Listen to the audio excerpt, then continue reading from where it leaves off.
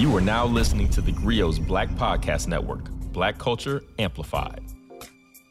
A few weeks ago, a federal jury found that several U.S. egg suppliers had conspired to basically fix the price of eggs. So you remember when the price of eggs skyrocketed? Well, that wasn't because of the supply chain. That wasn't because, chickens had stopped having sex. It was because of capitalism. And if you're wondering what that has to do with race or why it's on this podcast, well, that's why I want to welcome you to the Grio Daily, the only podcast that'll explain what racism has to do with the price of milk. I'm world-famous white peopleologist Michael Harriot, and this is the Grio Daily. According to the Associated Press, several large food manufacturing companies, including Kraft Foods Global and the Kellogg Company, conspired to fix the price of eggs. And the price of eggs was so high that they had everybody going out and buying chickens. Because, how you going to make your macaroni and cheese without eggs? And it wasn't just these farms. And this might seem like a separate incident, but I want to explain to you, how this has happened before and what this has to do with race. So to understand how this happened, we got to go all the way back to the Great Depression.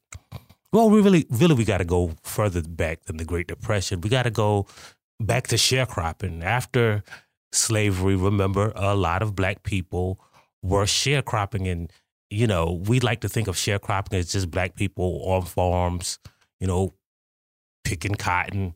But the reason so many black people were involved in sharecropping was because it was a path to land ownership, which was important back then. And a lot of people actually got that land. When the Great Depression happened, remember first there was World War I, and then the stock market crashed and the Great Depression happened.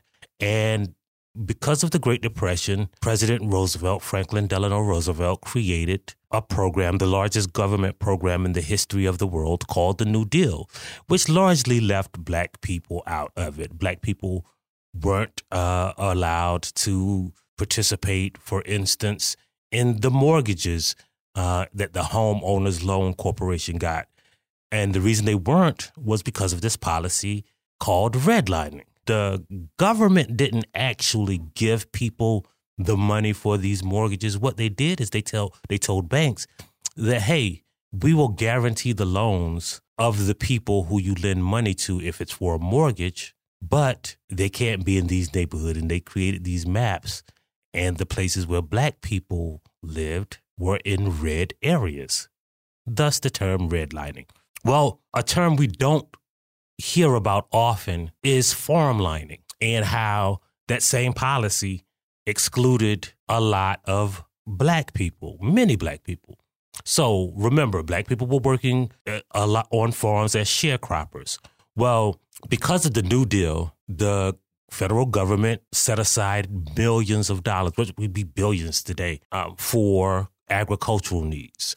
And the same policy, the same laws that created the Homeowners Loan Corporation created this government program called the Commodity Credit Corporation. The Commodity Credit Corporation basically authorized state banks to make loans to farmers. They were going to prop up the farm industry. And one of the ways they did that was by offering loans. Well, these farmers often wanted as much money as they could get, so they would include the land that they had made contracts with sharecroppers on in their application for loans. So now the federal government, in their records, said that the white people own this land, even though they had made deals with sharecroppers. And when the white farmers got these loans, the black farmers could. Even if the black farmers owned land, they couldn't get these loans.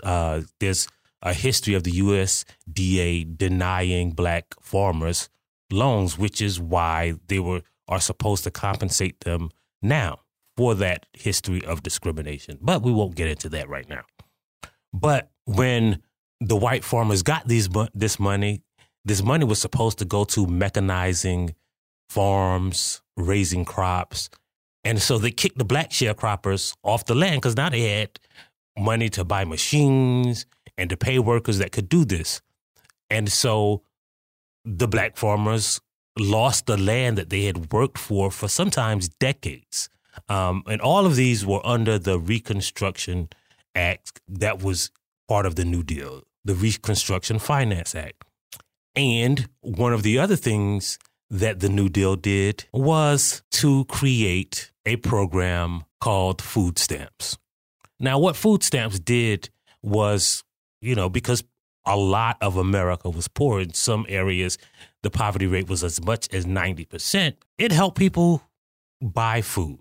But the food that was produced by these white farmers who had kicked black people off their land, who had received money that black people couldn't get, even though black people had paid into the tax base, those commodities, those products produced by those white farms were given priority under food stamps. So you could buy certain foods with food stamps, but if you bought cheese, if you bought milks, if you bought eggs, the products produced by white dairy farmers predominantly in the Midwest, you could buy it for as much as a penny per pound.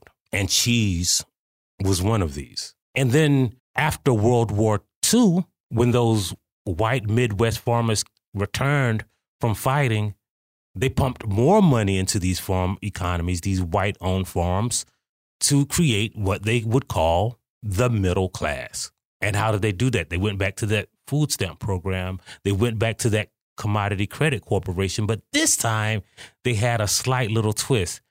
The government was just going to buy the cheese produced by these dairy farmers to lower the price of cheese, to lower the price of dairy products. So they bought millions of pounds of cheese, and what did they do with them? Literally nothing. They put them in underground bunkers in 35 states all around the country. They just bought cheese from white people and put it in underground bunkers. Now the food stamp program was still going on, so you could still get some of this cheese if you were poor, some of this milk if you were poor, some of the eggs if you were poor, which gave these white farmers wads of money, which they put into their farms, and they produced more cheese. So over the next 50 years, it was so much cheese, and the refrigeration costs in these underground bunkers was so high that by the 1980s, they had to figure out what to do with all these cheese. By the 1980s, it was 1.3 billion pounds of cheese that they had bought from these white farmers to create this white middle class in the Midwest. And they had used the tax money that was paid into by black people, even though black people didn't benefit. So what they did was to make that food stamp program more lucrative for the white farmers. They created SNAP. They created WIC.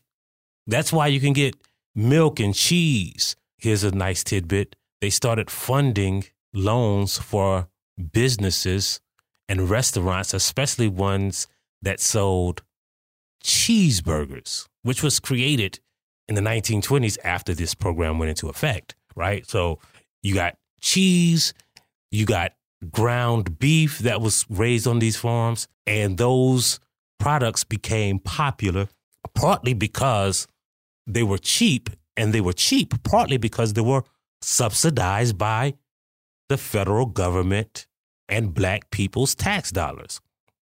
Well, it all came to a head in the 1980s when the Reagan administration realized we're going to have to do something about all this cheese. We don't have any place to store it. The refrigeration costs are high. And so the first idea that they had was to dump it all into the ocean. And then someone came up with another idea. Why don't we just give it away to poor people, especially in urban areas? And you know what urban means. We know what urban means. It means black people. Instead of just getting cheese on food stamps, instead of just getting this milk and eggs on food stamps, they just started giving it to USDA departments in urban areas. And they would have like cheese lines, bread lines, milk lines. And they gave away this cheese that was stored in these underground bunkers, and it became infamous and almost part of the culture known as government cheese. Now, this cheese wasn't some cheese that the government was making and giving away. It was cheese that had been bought to create that white middle class.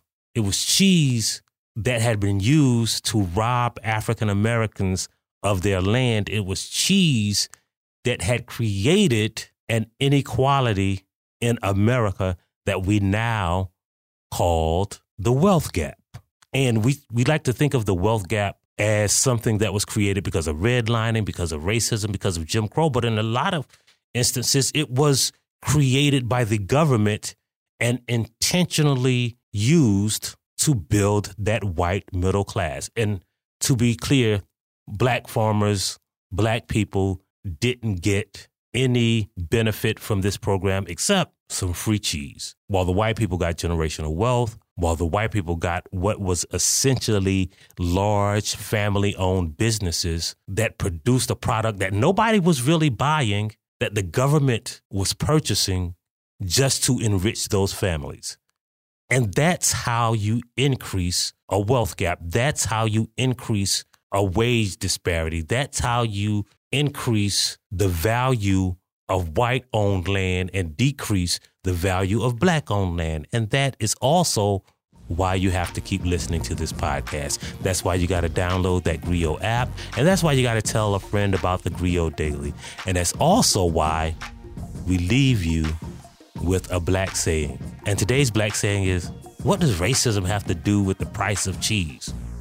Well, you see. And we'll see you next time on the Griot Daily.